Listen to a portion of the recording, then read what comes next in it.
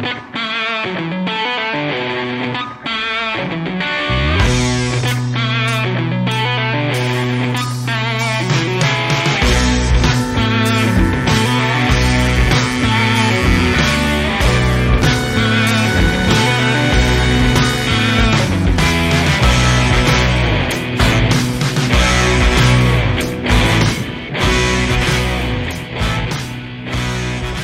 you, everyone, for joining me. It is episode 3 of Next in Queue.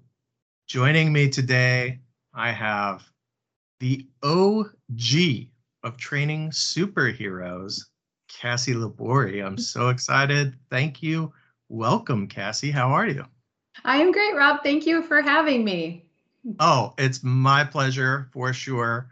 I just called you the OG of training superheroes. And the reason that I mentioned that is actually how I came to know who you were. I stumbled across a picture of Viv on LinkedIn, and that led me to want to know more about this person. So tell us about Viv and all of that.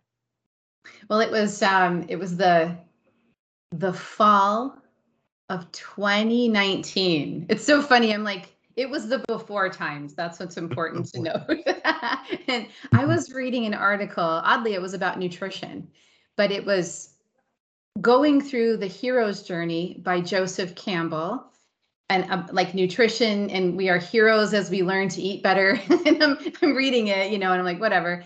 And as I'm reading it, I've been doing virtual training and teaching people how to be virtual trainers for the last 2 decades. And as I'm reading it, I'm like, virtual trainers are heroes, obviously. So I decided to tell the story of the virtual trainer, like the hero's journey. Becoming a virtual trainer is a hero's journey. And so Virtual Viv was born out of that. And I gave that talk at ATD Tech Knowledge in 2020, just weeks before, the world changed. And she ultimately just became the icon for me through those times, in very quickly getting out tips, tricks, leading practices, things to do better. And she just kind of became my superhero for myself and my icon. And then it just occurred to me too, she does look like me, and well, maybe I'm the original virtual training hero, so Yeah. Yes. Yeah, I loved the tips that I was seeing from you on LinkedIn, and having been a virtual trainer myself. And I thought that I had been doing it a really long time. And then I looked at your profile and I was like, oh, I am an amateur. So when did you get into virtual training? Well, first things first, you have been doing this a long time. Come on. Well, not as long as you. It was the late 90s. I was a Microsoft trainer traveling down the 101 in San Francisco. I used to live in the Bay Area of California. And there was a big ad for one of the hot new software companies, new-ish. And it was featuring RuPaul. And RuPaul was in blue and green with a boa, saying, "We've got to start meeting like this." And I thought, what's that company? I want to meet like that. And it was WebEx, and WebEx happened to be hiring for product trainers in the late 90s. And that's where I started officially my career. I was a Microsoft trainer, and I dabbled in, with some clients, let's do this thing called online training. And it was a disaster. But after I did that and survived it, I thought, oh, I can work for WebEx. That's cool. I know how to do it. But WebEx is where I started my career, and, things went on from there. So yeah. Absolutely. I think that's, again, when I think about how long I've been in the virtual training world, it seems like a really short time when I think about that. But it has become so much more relevant within the last, let's say, 18 months, give or take, as you kind of referenced, right? The before times, we're now in the after times. And a lot of people have had to embrace virtual instruction in a way that maybe they weren't hesitant before. And so now that you own your own company, a consulting company. You teach people how to be effective virtual trainers.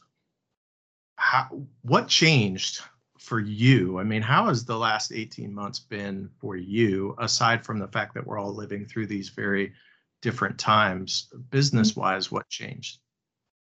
Well, like you said, so I've been running my own business for 4 years. So it was before the before times. It was during the before times. And what happened during that time was everybody finally got it. What they didn't want to deal with before, because it was going to be too hard or it wasn't working, or it's a big undertaking, as you know, and difficult for people to wrap their heads around the about it actually being effective. Yeah. Like most of my time in the before times was spent around convincing people that it will be okay, it will work too. And I'm sitting on the other side of it going, if only they knew. We're talking about work-life balance and just in time learning and being applicable immediately. Boy, that's where virtual training really excels. And I was on the other side of it going, come on, it'll be okay. But what happened in March of 2020 is that people had no choice. And so what became we have no choice, I guess we'll just do this. Initially, I'm helping people just do this. And it Right. was a level of chaos. But, it didn't take long for people to go, whoa, I've been missing out. I would say by like August, the clients that I was working with, and even new ones that were coming to work with me, were going, okay, we get it, works now. We're sorry. We want to be good. you know? And Yeah. so it was a really pretty quick, okay, let's do this. It's not going away. And, even now, now that we're 18 plus months out from it, people are like, okay, we're going to go back in person, but, this is never going to go away. This is always going to be a part of it. I was missing out on opportunities to expand my reach. So they really do want to get better at it. And it's exciting because I've been living in that place for a long time. It's exciting. And it's also like, whoa, people are listening now? That's cool. What do I do Yeah. with that? All of a sudden, you've got this really big podium that maybe you didn't have before, and people are Yeah. definitely listening. So that is exciting. Mhm. So I want to touch on some things that you talked about there, but I think it's important for our listeners, which there are tens of, that maybe are not as involved in the training world, but hear a lot of different terms. So I want to just have you kind of help us clarify some things. So let's talk about what's the difference between what you do and what people hear a lot of, and a lot of people have um, maybe unrealistic expectations or a bad taste in their mouth, the term e-learning. What's the Mhm. difference between those two? Well, e-learning is bigger and also a word that keeps changing. I mean, if we have any problem in L&D, it is with words. So, and titles and what should we call this. Uh, so virtual instructor-led training is best compared to instructor-led training. And I know that's your favorite word personally, but a live person leading a live group of people through a learning moment. And in-person training has a person doing that usually, or sometimes more than one. We are live together on the calendar, working through things together. And when you take that online, you're live online. So like when I worked at Dale Carnegie, we were very clear about saying live online so that you knew you had access to a live person to work through these things. And so I think that the word e-learning, which is kind of changing, and like the e-learning guild is no longer the e-learning guild, they are the learning guild, right? Yeah. So I think that that's bigger. That's like learning. And then you have different kinds of learning. And I think e-learning in the past has sort of implied a computer. And so, of course, people would be confused about it because Right. virtual training, live virtual training, how about that? Sure. Is with a live person using your internet connection and using some form of audio. I mean, essentially what you and I are doing today it's just you and me, and we're on an interview for a podcast, but the same type of technology then is used to lead a live class virtually. Yeah. Yeah. It is Absolutely. confusing. I mean, gosh, It I have a funny is. story about that from when my kids were little. I have one kid and then my friend's kid. he got asked, what does your mom do? It's like, what does mom and dad do for a living day? And my friend's office used to be in the basement of her home. And so this is a funny story. It's cute. I hope it's okay. But she said, Yes. her son said, mommy works at night in the basement online. Oh no. Draw your own conclusions. I know. That's so funny. I love that. But we've been having a hard time a long time. And I've begged ATD Training Mag. I'm like, you guys just coin the word. What are we using? What are we calling it? But one thing you do know is we're not calling it webinar. So. Yes. Yeah. I think there's just a lot of confusion when you are not in that world, even the idea of instructional design, right? Which is a totally separate thing. There's just a lot of confusion for people. So thank you for clarifying that. Even if we don't have the right words, Yeah, because it's the instructional design side. What's funny on that note is that when I'm working with clients, they will first hire me to teach their trainers to teach online, live online. Mm-hmm. Let's say that, live online. And then what they realize very quickly is they go, oh, we should pay attention to how we put this together, our strategy, the things we're using to deliver besides the Zoom or the WebEx or the Teams. And I'm like, oh, you're talking about instructional design. And they're like, oh, I guess so.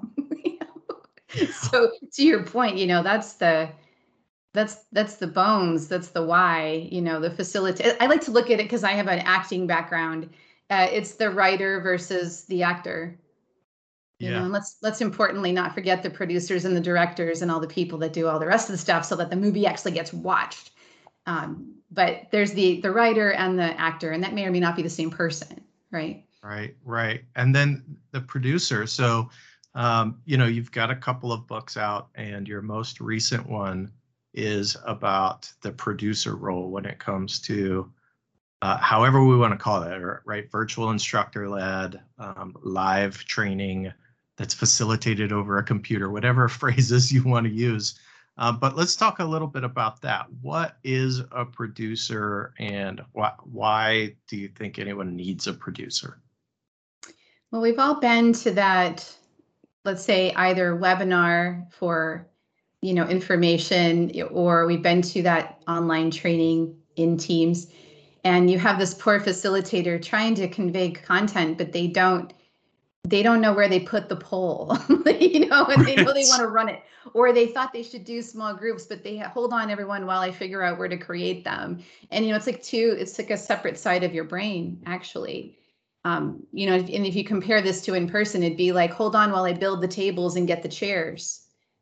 I don't remember why you're sitting at them or what I'm going to do, because I now just became an architect and an interior designer for offices, So the short answer is that the producer is going to take care of technology and logistics, while you have facilitator, trainer, or presenter focused on content and, most importantly, connection to the participants.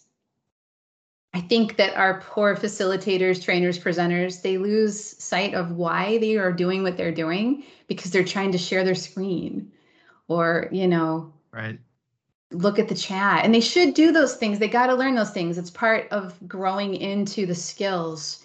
But I think we need help, just as I didn't build the conference room, right. I just showed up and it looks pretty good, I'm going to make it.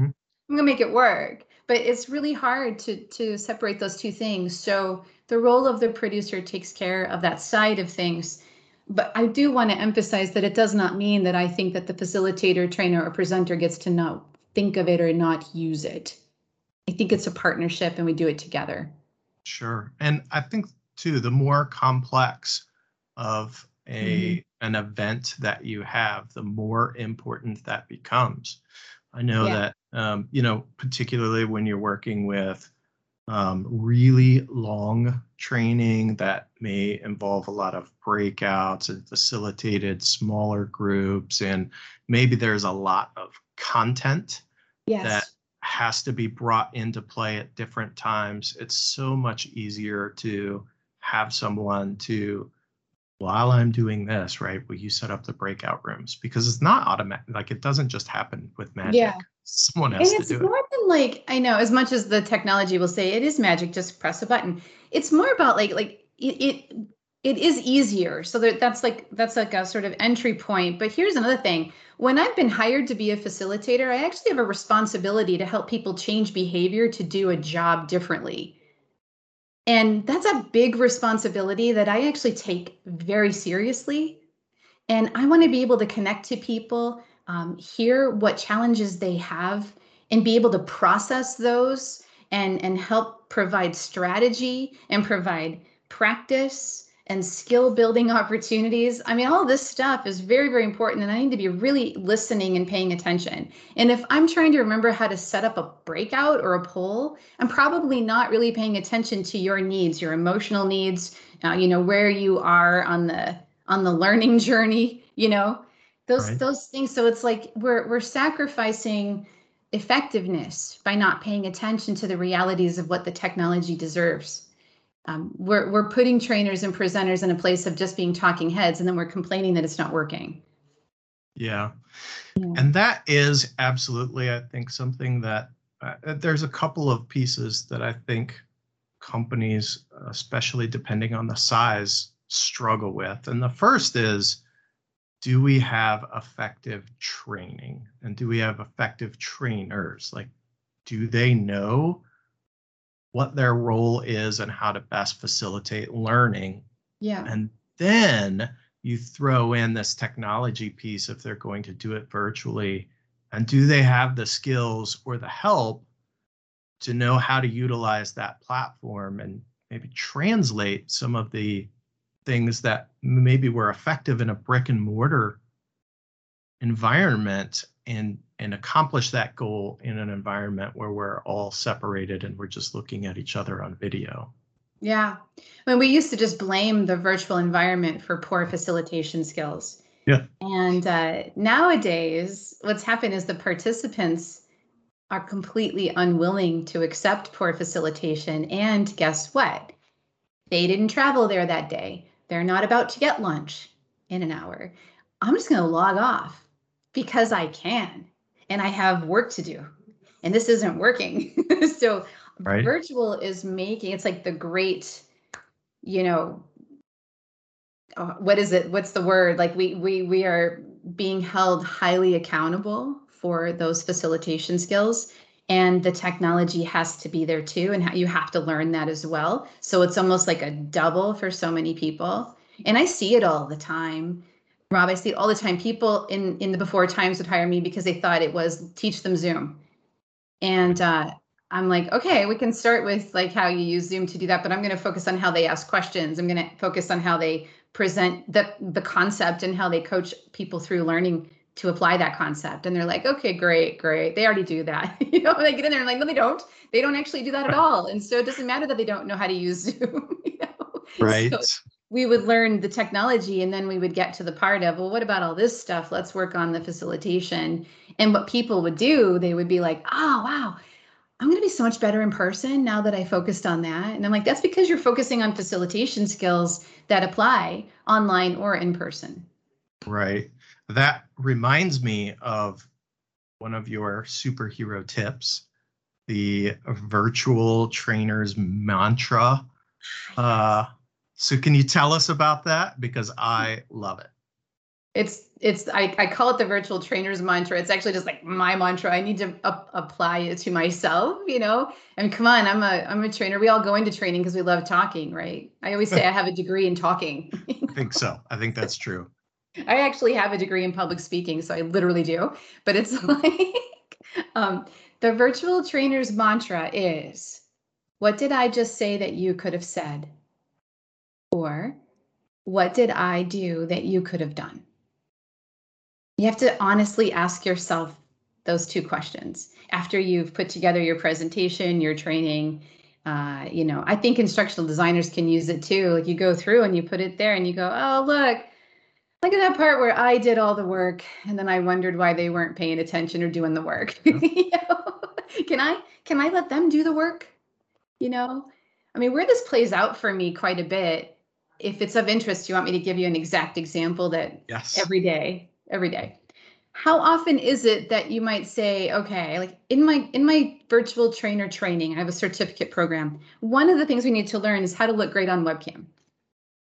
So I could just, here's what most trainers will do, right? Here's a list of 5 ways or 10 ways or whatever. You can look great on webcam. Let me begin to read them to you now. Please raise your hand if you have any questions while I'm going through them. And everyone's just gone, right? They're like, screenshot out. I'll do these things later. So what I will do instead, what did I just say that you could have said? I'll set it up. Hey guys, we all need to look great on webcam. Agreed? Agreed. How? What are some things that you could do right now? How would you feel if I gave you 5 things you could do right now? Yeah. Let's do it. Yeah, All right, look, I could use those. right? 5 simple things. Here they are. I just reveal the 5. I mute myself. I take a drink of water. I'm like, Rita, when you're done, just raise your hand or click on whatever. Click on the smiley face. I'll be quiet while you do it. And then I'm quiet, which feels like a year. But they read so fast. And then my favorite joke, you guys always read faster than I can read to you. So let's discuss. And my favorite tool, I love to use the annotation tools on my shared screen. And I have people type their name next to the 5, like pick one that you want to talk about, Rob. Which one are you mad at? Or which one does it resonate with you? Who's got a great story on someone who didn't do this one? And then we go through a whole conversation and questions and emotional outbursts, whatever. And the next thing you know, we've had this really informed, helpful, they had all kinds of questions conversation. And now I'm like, y'all have 5 things you can go do right away and no more excuses. And they do it. And it's really wonderful because everyone's like, how do you know if they're listening? And I'm like, my problem now is to manage how long we talk. Yeah. It's a great problem to have. I think for people who are new in training, and I know that this definitely applied to me when I was first learning to become a facilitator, is using the people that you are facilitating learning, like really using them to drive conversation and to understand that they have knowledge, they have context, and they'll put things together if you just let them. Just let them. Just let them. Ask questions, and not like this, like, welcome to stress management. How many of you have ever been stressed? Like, don't ask those questions. Like, literally, I could tell you the answer to that question right now is everyone, okay? Right. I'm not even teaching that, and I'll tell you the answer. And another question I lean away from is, do you have any questions? Because the answer to that one is no, right now. So it's like really being thoughtful and letting people find ways to share. And I know that a lot of people will tell me, but they don't know how to use the tool. Okay, we'll teach them. Most of them do nowadays. It's a less of an excuse now than it was in the before times. But Yeah. I get it. They may not know, well, my people can't unmute. Okay, well, they need to. If this is a class where people are supposed to learn stuff and do stuff, they probably need to talk. There's too many people here. You probably have too many people here. You're right. Lessen the people and get them microphones at work. It's just like, that's all about giving them the tools that they need. Well, they don't have it. We'll get it. Right. I mean, I get it. Sometimes we don't have stuff, but that doesn't mean we should always live within that they'll never have what they need, because then they'll never do what they need to do. Yeah. Something else that you mentioned that was definitely a lesson for me in my journey of learning how to facilitate was just creating that silence and letting people process and think or read, whatever the case may be. So tell me a little bit more about that and why you think that's important. I love that so much because I've appreciated it when people have let me do it. People need a second to think. They probably need longer than a second. Yeah. They then, when you're online, need to figure out if you've asked a question or you're requiring some kind of response. Not only do they need to hear what you've said technically, which means you need to sound perfect, they need to manage that cognitively, right? They need to think about it. And then they have to figure out what their response would be. And then they have to find out how to respond. Is it a chat? Is it raise hand and then I unmute? Am I drawing on the board this time? What do they want me to do? So there's a lot of things going on that people need to be guided through. They need to be given time and then guided through very clearly. the opportunity to think, and then how to respond. And you just need to give people time to do it. It's like, I know that we think we're on a radio show, and on one hand, if you're doing a large presentation to thousands of people, you do need to keep it moving. But when Sure. you're doing a skills-based training, people need time to process. And so you have to mute yourself. Mute is your favorite friend, and water and coffee or whatever. Right. Take a drink, it's okay. We're real people. And it forces you to stop talking so that people can think. I always ask people too, when I'm teaching them, I'll say, listen, I'm not going to talk for a few moments so you can think through this next moment. And when you're done, raise your hand, or let's take a minute. Sometimes I put parameters around it, but in almost every case, I'll say, I'm about to be quiet for a bit. And then I'll come back and I'm like, okay, what's happening, everybody? And are you okay that I didn't talk? And they're like, actually, it was really nice. I don't think no offense. they don't say that. They don't say that. They do. They say, no offense, it's not you, but I appreciate the opportunity to think. And I'm like, right. Thank you. I understand. Right. I appreciate the opportunity to drink water. Yeah, it's, I think there's a lot of value here, not just for people that have trainer in their title, whatever role that they're in, but a lot of us are in a role that requires us to help people through something, whether we're coaching them through something. Maybe they've come to us for some guidance, whatever the case may be, but the ability to just be able to ask a question and let someone sit with it for a while is, for some people, really difficult. I know I used to just ask questions in a classroom and then I'd answer it. I know. Just answering my own questions. Constant. I mean, it is really tough. I think you have to come up with a strategy for yourself. Mine is to take the drink of water. And I also have this thing where I wait for approximately 75% of the people to either indicate with an icon that they're done, or send in a chat message, or write on the board. Approximately 75%. And I'm not doing this with thousands of people, okay? I'm doing this with like less than 20 in virtual training. Because if I'm presenting to thousands of people, the rules are different, okay? But in a training, I'm giving people more time. And it's amazing what can happen when you do that. And they appreciate it. I mean, how many times have you been in a meeting? What if you were just leading a meeting, which is a big deal, obviously. You're the team lead, you're the manager, and you ask questions, and then you're the person attending the meeting, and all of a sudden you want to, but then he goes on to the next thing, or she goes on and says something else, and you're like, but. And so the next time you're not going to speak up because of that. You're just going to contact them after one-on-one, or you're just worse, going to let it go. Right. And the person running the meeting is going to wonder, like, why doesn't anyone respond to my meetings when I'm running them? Yeah, and you discourage, to your point, you discourage that future participation as well. So by not giving people time, particularly those that maybe are less apt to speak up, maybe are a little more shy in general, if they aren't given enough time and then it happens enough, they just will disengage entirely and won't ever speak up. I know, you're making me think too, like, not only is it about time, but it's also about difference. And like, in what ways am I allowing people to respond differently? Like, I just got done with a client. We just wrapped up last week, and for them, it's disrespectful to speak up in the group. And so I could wait all night, and they would wait all night too. It was amazing. So I'm like, wait a second, this isn't working. So the time in that particular case wasn't me waiting. It was time in a small group to work through things and present back. Time in independent activities where they could prepare and come back. So sometimes it's about looking at it differently. What am I saying or doing that you could be saying or doing? It goes back to that mantra. Yeah. I also love that you brought up, there's only a small segment of people that experience this, but really understanding cultural differences.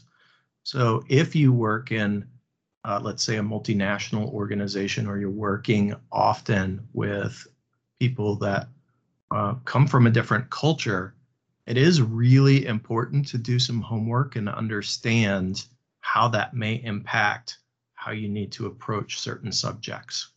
Yeah, and then also not to presume certain things too. And I try to come at it from a very open place and just, we're in this together. So tell me what's Yeah. going to work for you. I'm going to try this. Did it work? No. Okay. Let me try something else, not take it Yeah. personal. And really just be open to learning in each moment. I'm thankful for my global experiences as a result of that. And I'm thankful for sometimes it's not even global. Sometimes it's just the unique ways that we all come to the situations that we're in. I mean, this very conversation about being quiet and letting people read. I did have someone ask me, well, what if you've got somebody who can't see the slides? They're blind. And I'm like, okay, well, that's something I need to know about before class starts, because a lot of what I do is visual in nature and I don't speak to it directly. So in that case, I'm going to work differently and I'm going to Right. provide different solutions, but it's super important that I know who I have so I can be the best facilitator of learning for them. And I think that takes I think we really have to get out of ourselves in those cases Yeah. and just recognize that what we're presenting and what we're teaching isn't me. It's for you and about you. And I have to be able to flex with what your needs may be, you know. Right. And I Yeah. have to be able to ask that too. And I have to ask it in respectful ways. And I have to be humble in whatever way. And I've messed up 1,000 times, by the way. So, That putting in is the it's the life of a facilitator. You're going to mess up. It's just a matter of learning from it. yeah. Yeah, So, and being kind and respectful of people. And hopefully they do yeah. the same for you. And when they don't, allow that to go away. Let that one roll off your back. Hmm. So, I'm going to talk a little bit more about some of the training things that you have expertise in. But before we do that, I am fascinated that you went to school and obviously started working at WebEx while you were in the Bay Area. But today, you live in Rochester, New York. That seems like as far away as you could possibly get. So tell me about that journey. Well, in between San Francisco and upstate New York, I was in Canada, in Vancouver. Okay. So don't forget that little jaunt up and out of the Oh, country. um, but my stepfather was in the Air Force, and so I grew up moving around to, he had different opportunities in his life, and so sometimes I loved it, sometimes I hated it. I was a kid. But it turned out that my life is a little like that, where I've just had different opportunities, and I ended up having an opportunity. So I'd been in college in San Francisco and living life in San Francisco. I loved it. I always say I spent my 20s in San Francisco. I got married to a Canadian and spent my 30s in Vancouver. And then I had an opportunity to work with Dale Carnegie. They were in 2011 launching their online business, taking a 100-year-old company strategy and process wow. and saying, we have to do it live online. And I was part of the leadership team that created that business, that product, and that whole strategy. And that's That's what really brought me to New exciting. York ultimately. I started off in New York City, and then I ended up in Rochester with my current husband and co-author of my first book. Oh, that's an amazing journey. And yeah, Rochester, I imagine, is a little bit different than living in the city. That's It's different. It's different, though. I have to say, it's the best place I live. So if anyone's listening to this and lives in Rochester, I love Rochester. It's great. It's got, everything that you could need. And also, I'm super close to New York City if I need that Broadway yeah. fix. So. Yeah, and you're close to Niagara Falls and can always hop over the border. Well, in the before times, you could hop over the border. Today, I Yeah. imagine that's a little more challenging. So, well, thanks for illuminating that. I find Mhm. where people have been to be fascinating. So, we've talked a little bit about techniques, facilitation techniques, and how often when you are working with a new client, they want you to teach the tool, right? That's what they think is the problem. And then you find that it really is more facilitation. But let's talk about the tools a little bit, because when I started, there weren't that many tools that were available. I got really familiar with Adobe Connect. That was the primary platform that I used for facilitation, but obviously you use tons of different tools. And I'm wondering what you've seen over, in particular, the last couple of years with the differences and the tools that are out there today. Yeah, you're right. I mean, the biggest difference has come in the last 18 plus months because of all the attention and focus and, frankly, the need. Yeah. Product need drives the innovation, actually, I think. But, yeah, it used to be in the beginning, in the way beginning, in the late 90s, I was terrified to turn on the webcam because I knew it would break it. So on your DSL. Yeah. I can remember trying to it used to still shock me because I worked at WebEx first. And I feel so silly about this, but in WebEx, you join with your computer and then you enter in your phone number and it would call you, right? And every single time I would jump when my phone rang because I'd be like, but wait, I'm in an online meeting. Oh, that's me doing that to me. Right. So there were those days, of just, now that everyone's connected, don't touch anything so it won't break. And I remember too, in those early days before I was at WebEx, there was a product that I used called Placeware. And Placeware became Live Meeting by Microsoft, which then got rolled into Skype and is now, Teams. But way back in the beginning, there was this, because we weren't on webcam, there wasn't, you can't do that. There was a seating chart, and the seating chart was just different colors. And that was supposed to mean people. And so I remember looking at this seating chart. They wanted me to teach 400 people how to use Excel. I'm like, I'm struggling teaching 12 people how to use Excel. I don't know why you think 400. And it's like 97 when I did that. But then there was only like 7 different colors. And supposedly I was supposed to look at this color chart and it was supposed to help me know that the people were there when I had, 400 divided by, just under 100 reds and 100 blues. Right. It meant nothing. But, things are so different. The demand today for the services to work, first off, to connect easily, and then second, to have more features, is just growing and growing. And I think this is why we're seeing an explosion of outside apps and do this, do that. And I think you and I were laughing about this. Like, you want it to be simple, but you want a lot of complex features. Right. The more that you add in, the harder it will become. Simplicity is a wonderful thing. I'm a huge fan of less is more. I like options, though. I do like options, but generally speaking, less is more when it comes to actually being effective teaching something. Yeah. Yeah. The first time that you and I talked, we talked about some of the differences in some of the platforms, and, Adobe Connect being one of those, and how, for me, having all of that content just kind of in there made things seem really easy, but then there was a lot of maneuvering back and forth. And, we've talked about certainly the role of a producer. And if you don't have a producer, that can create some challenges within, something like Teams or Zoom. That's not how that functions. So what do you think the advantages or disadvantages of those different types of functionalities are? Yeah, it's like, I know what you're talking about. I loved Adobe Connect when I worked at Dale Carnegie. That's what we used because we could put together all the templates preloaded with all the content. And then, like magic, I could just say, go teach that class. The slides, the polls, the breakouts, everything's already there. But then you had to teach everyone how to make everything there. And you had to teach everyone how to use everything that was there. And then, of course, as soon as you teach someone something that you've already built, they want it different. Right.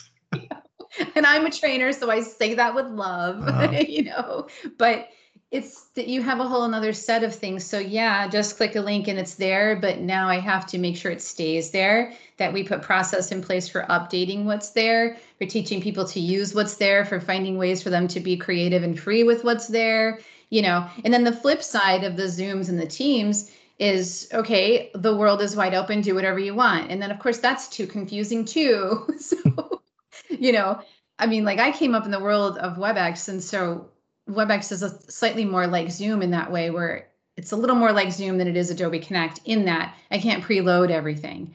So we would create a plan, and to this day, I still will have a folder that'll be like my virtual trainer certificate. Day 1 has a folder, day 2, day 3, day 4, participant manual is separate. I have all the pieces, and I still have for session 1 or day 1 the slides, the polls, the breakout materials are all in one little folder. Like you can just drill down into my Yeah. organization, which is supreme. I'm real clear on that. And so then I have to teach people how to go to what they've created. And then you have to get used to this is where improv in theater comes up, being ready to do that in the moment because it's not planned for you. But then the flip side of that, well, there's some obvious challenges with that, but the beautiful side of that for the creative piece is people can do what they need to do, and they can make changes. And like I had to just make sure changes were being made in alignment with brand and appropriate levels, things like that. So you're just, which kind of apple do you want this fall? I love that. Mhm. Saw on your website, you actually provide a lot of tools, and I imagine these are things that fall in line to people who take your course and earn your certificate.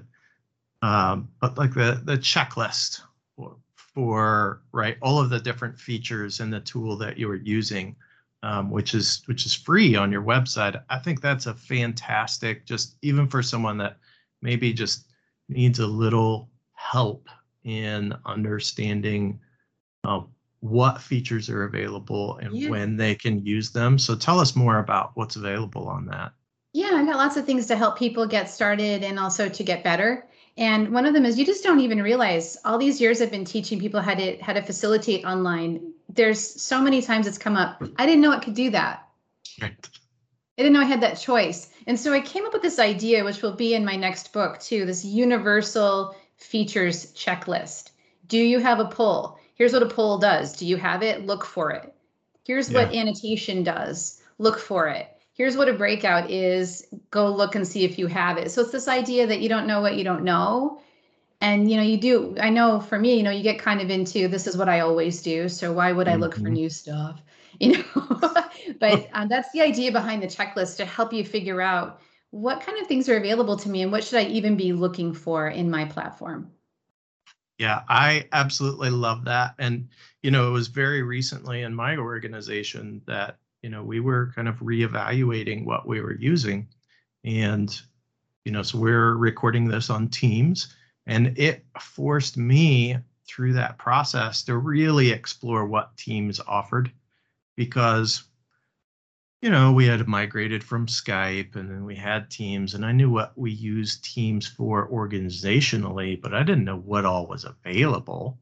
And so it was like, okay, well, can I, oh, Teams has breakout rooms? Okay, I didn't know that. Yeah. And so all of those little features and bits of functionality, which by the way, are always changing in these Yeah. different platforms because they're always creating new stuff for the people that are using them. I think Yeah. it really is great to know, hey, what's out there? What can I use? And then for the people that maybe haven't gone through some type of formal process to understand, okay, when would I use that? Because if I say breakout rooms, number Doesn't mean one, anything. yeah, That's why when I created that checklist, I went through and said, here's what I'm talking about. You know how cool it is when you can let people work together on a case study and then come back and present it? That's called breaking out into a small group. And in the technology, they call it a breakout. But yeah, they have to know why. yeah. And otherwise, they don't care. I don't care that there's that thing. I don't know how to use that thing. I never heard of it. I'm exactly like that. So. Yeah, it really is worth, certainly if you are involved in training in your organization, I think it's really worth on a regular basis, whether you're signed up to some type of newsletter for the provider of your technology, or you're just going in every 3 to 6 months and just checking it out, doing an audit, figuring out what's there, because those changes certainly, as you mentioned, over the last 18 months, they've been really rapid. They, Yes, they're changing dramatically. And you really like working and partnering with your IT teams too to make sure that they're aware of how much is changing. I'm sure they are, but they have different goals. And so finding a balance there, because I do work with a lot of organizations who aren't allowing people to update, but there are almost every other week a new thing added in Zoom and in Teams, right? And yeah, so there's new stuff because the world is requiring better and bigger functionality. And so just keeping an eye out for it. And I'm not saying commit to all of it, but keep an eye out and watch. The best ones will right. come to the top anyway, and the others that don't work Yeah, will go away. Yeah. yeah.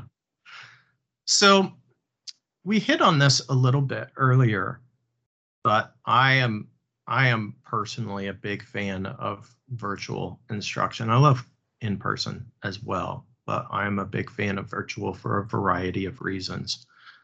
Can you talk to us about some of the things that just not from oh, we had to do this, but have always been, or at least for the last few years, have been always just better in a virtual world when it comes to a virtual classroom or training?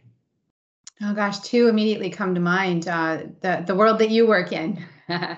I always talk about call center and contact center. They're on the phone communicating with people about things, Yeah. products or problems. They're on the phone. Why are they in person and not on the phone? I mean, it is so Right. brilliant to put them in the moment of how they work, Mm-hmm. and guide them through, forget like simulations. You're literally doing it.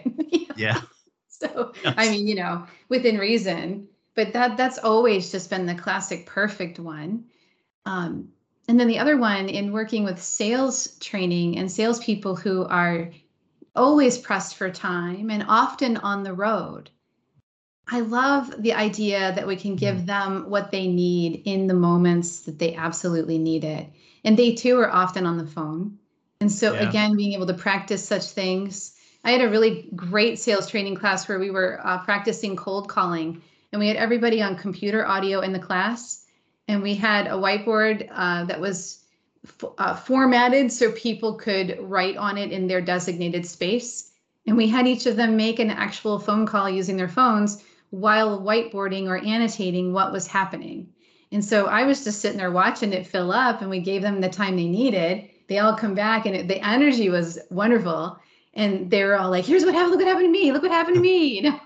And it all had been whiteboarded so I could read it while it was happening. But it's brilliant. It's brilliant. So Yeah. those are just two examples of where virtual arguably is working better than being in person. Yeah. The first one that you mentioned, I actually wrote a blog post on this. I don't know, a little over a year ago, and the it was focused on this part in training and contact centers that has a lot of different names. We might call it side by sides or Y-jacking or nesting. There's a lot of different terms, but it's when I'm sitting with someone as someone who's learning how to do the job, and I'm sitting next to them and I'm listening to their live phone call so that I can see how things happen in real time and listen to that conversation in real time. Mm-hmm. And the crux of the whole blog post was that doing this virtually is 100 times better than doing it in person. And the laundry list was this long. Like, I remember when I was early on in my training career in contact centers, you'd go out, and I worked for a really large outsourcer. And so you'd take, your class of like 20 people out to the contact center floor. So number one, there's a lot of time involved in just like finding partners. And then you're also trying to find partners. You're like, okay, well, that person is really good on the phone. I want to use them, but that person is a hot mess. I know that, and I don't want to sit anyone with them. So, right, I have to keep track of who I want to use and who I don't want to use. And then you're dealing with like crazy stuff that you wouldn't ever think about. But when you put people in close quarters like that, sometimes you're dealing with HR related stuff, like someone doesn't have a great smell today and now someone's complaining, or I set you with this person and 5 minutes later they just go to lunch and they don't tell you what to do. And so you're just sitting there like, what do I do now? I need to read this blog post. You need to send that to me. But that's I will. so interesting. And then the physical, like if somebody doesn't get chosen and you see yourself not getting chosen to get a partner, Right. it's just awful. And all of these disparate experiences too, right? So then we'd come back into the classroom after usually it was a couple of hours, and then you'd talk through, but everyone had a completely different experience, different call types. And so we had to kind of work through, and it takes a lot of time to debrief when you've got, let's say, 20 people who have all listened to, maybe 7 or 8 different phone calls, and they were all different. And now I'm dealing with 150 different experiences that we're trying to debrief. Like, that's crazy. I mean, 20 people, even if you just gave them each 2 minutes, which it was never just 2 minutes. Right. That's just basic math of 40 minutes. Yeah. But it was never that. I can imagine that's the whole rest of the day plus the next day. Yeah. And then, and you had it's just like a lot of loss of control where virtually, so you've run this exact same training online as well?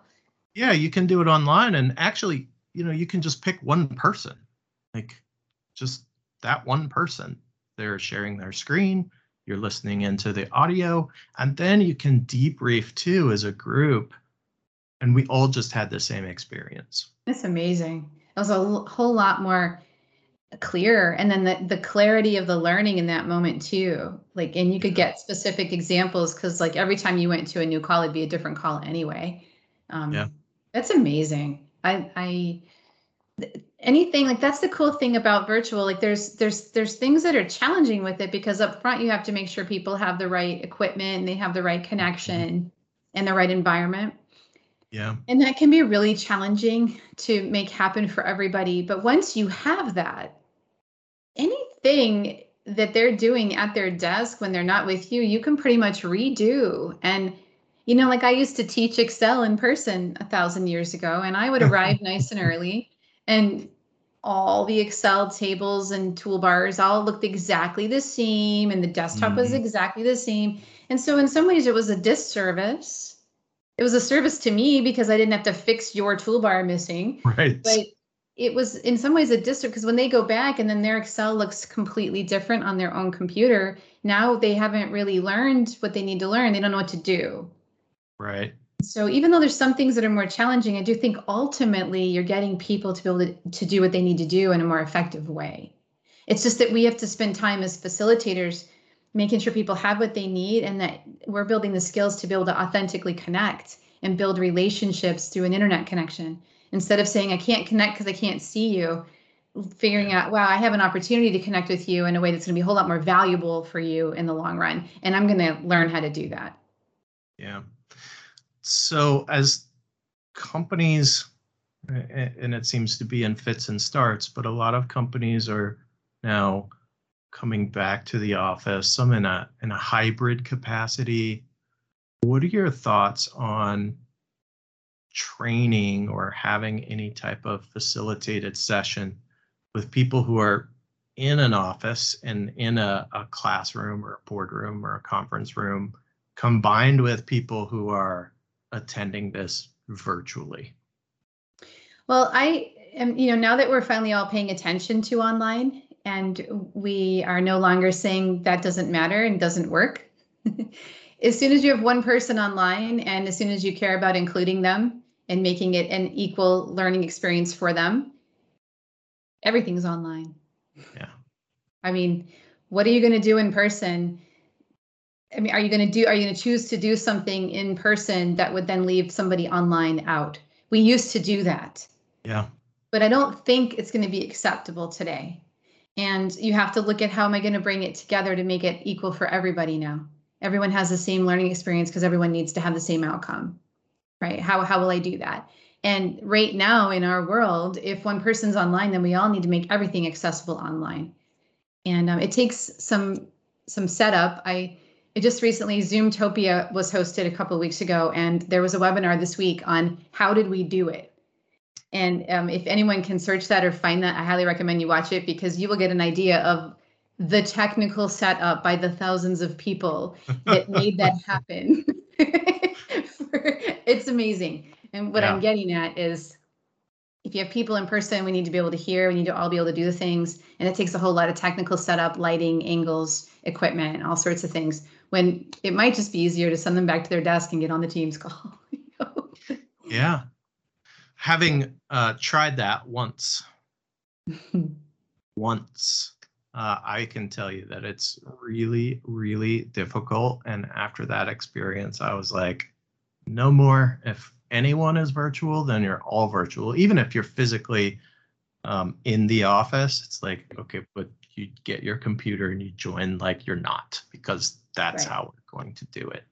Right. And it made a huge difference then, because then I wasn't having to deal with two different scenarios and trying to think about how I accomplish, for instance, an activity and make it work for people who are joining virtually and make it work for people who don't have a computer in front of them.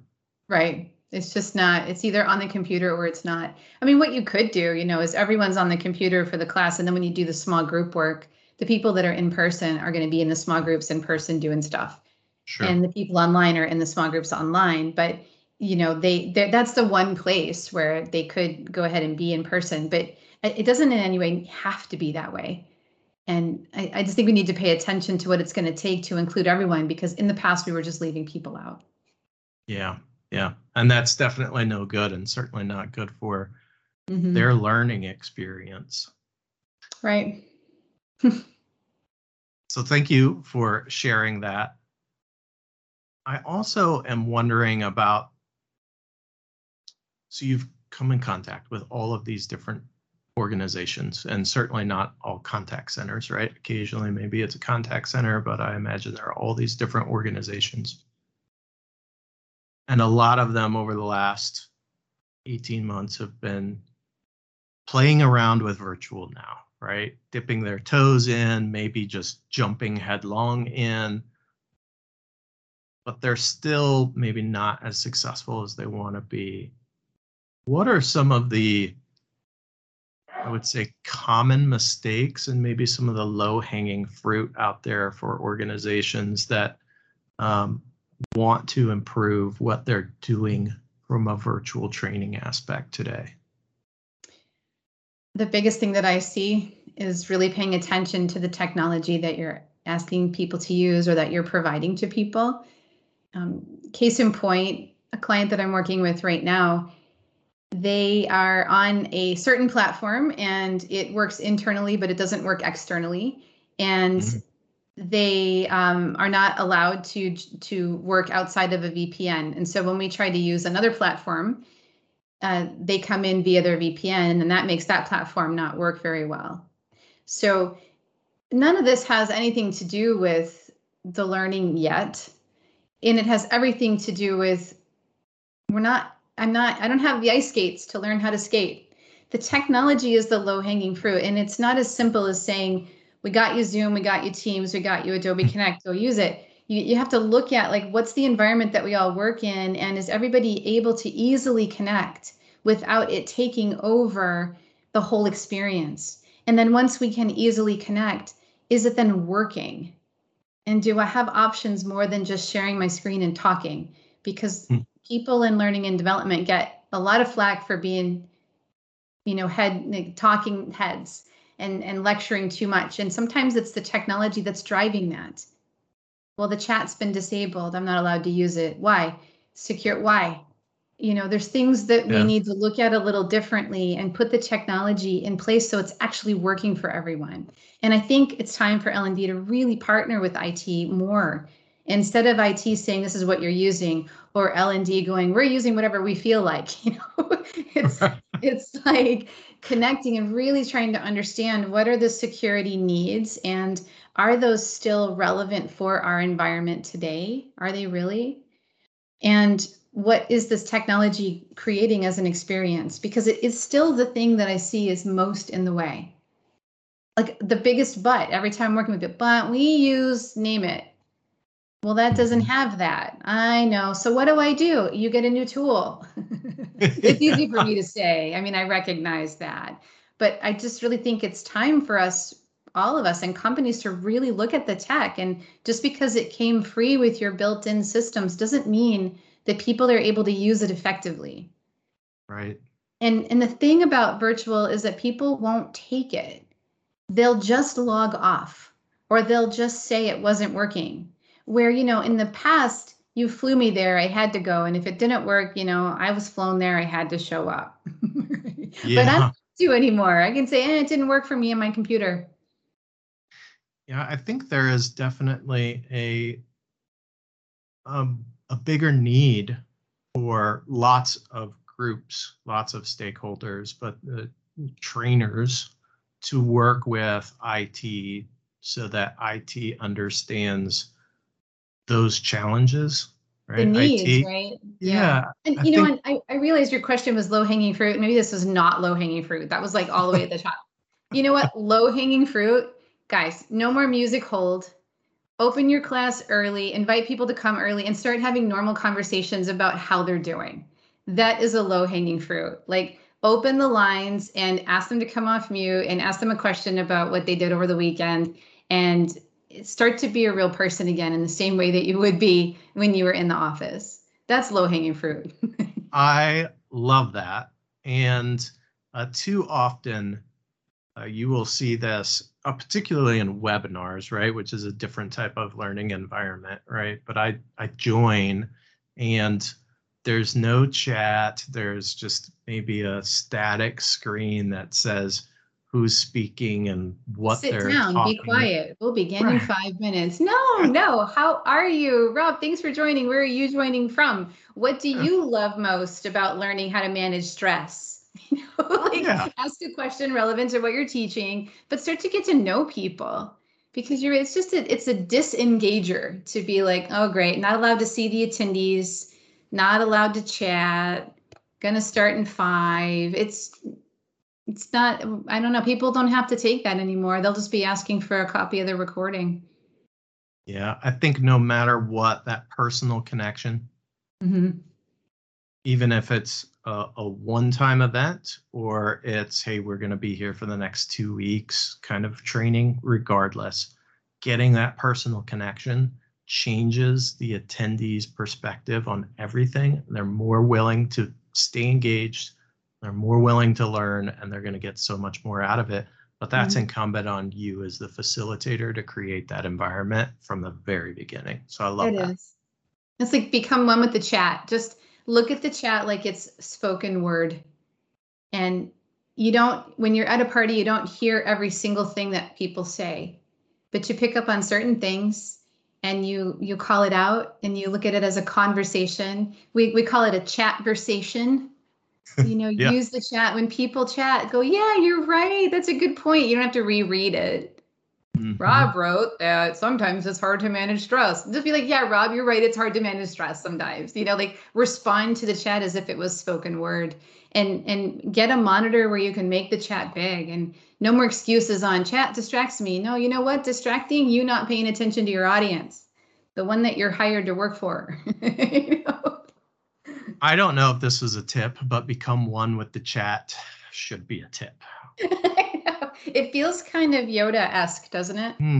I Mhm. like it. I like it a lot. So I think that is the perfect stopping point for us today. Like, become one with the chat. Absolutely love Yeah, it. young Padawan.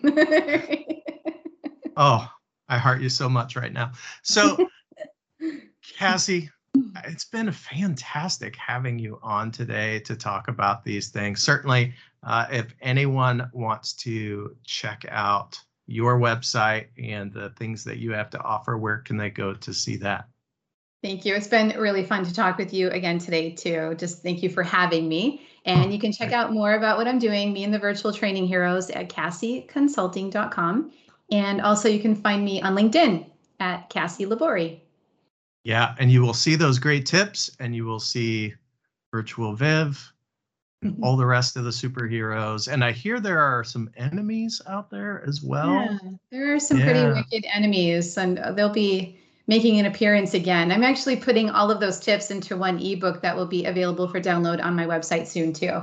So stay tuned for the Virtual Trainer's Guide to Becoming a Hero, all in one place. I love it. I will absolutely look for it. I hope that I get to have you on the podcast again. Thank you so much for joining, and we'll talk soon. Thank you. Thank you so much, Rob.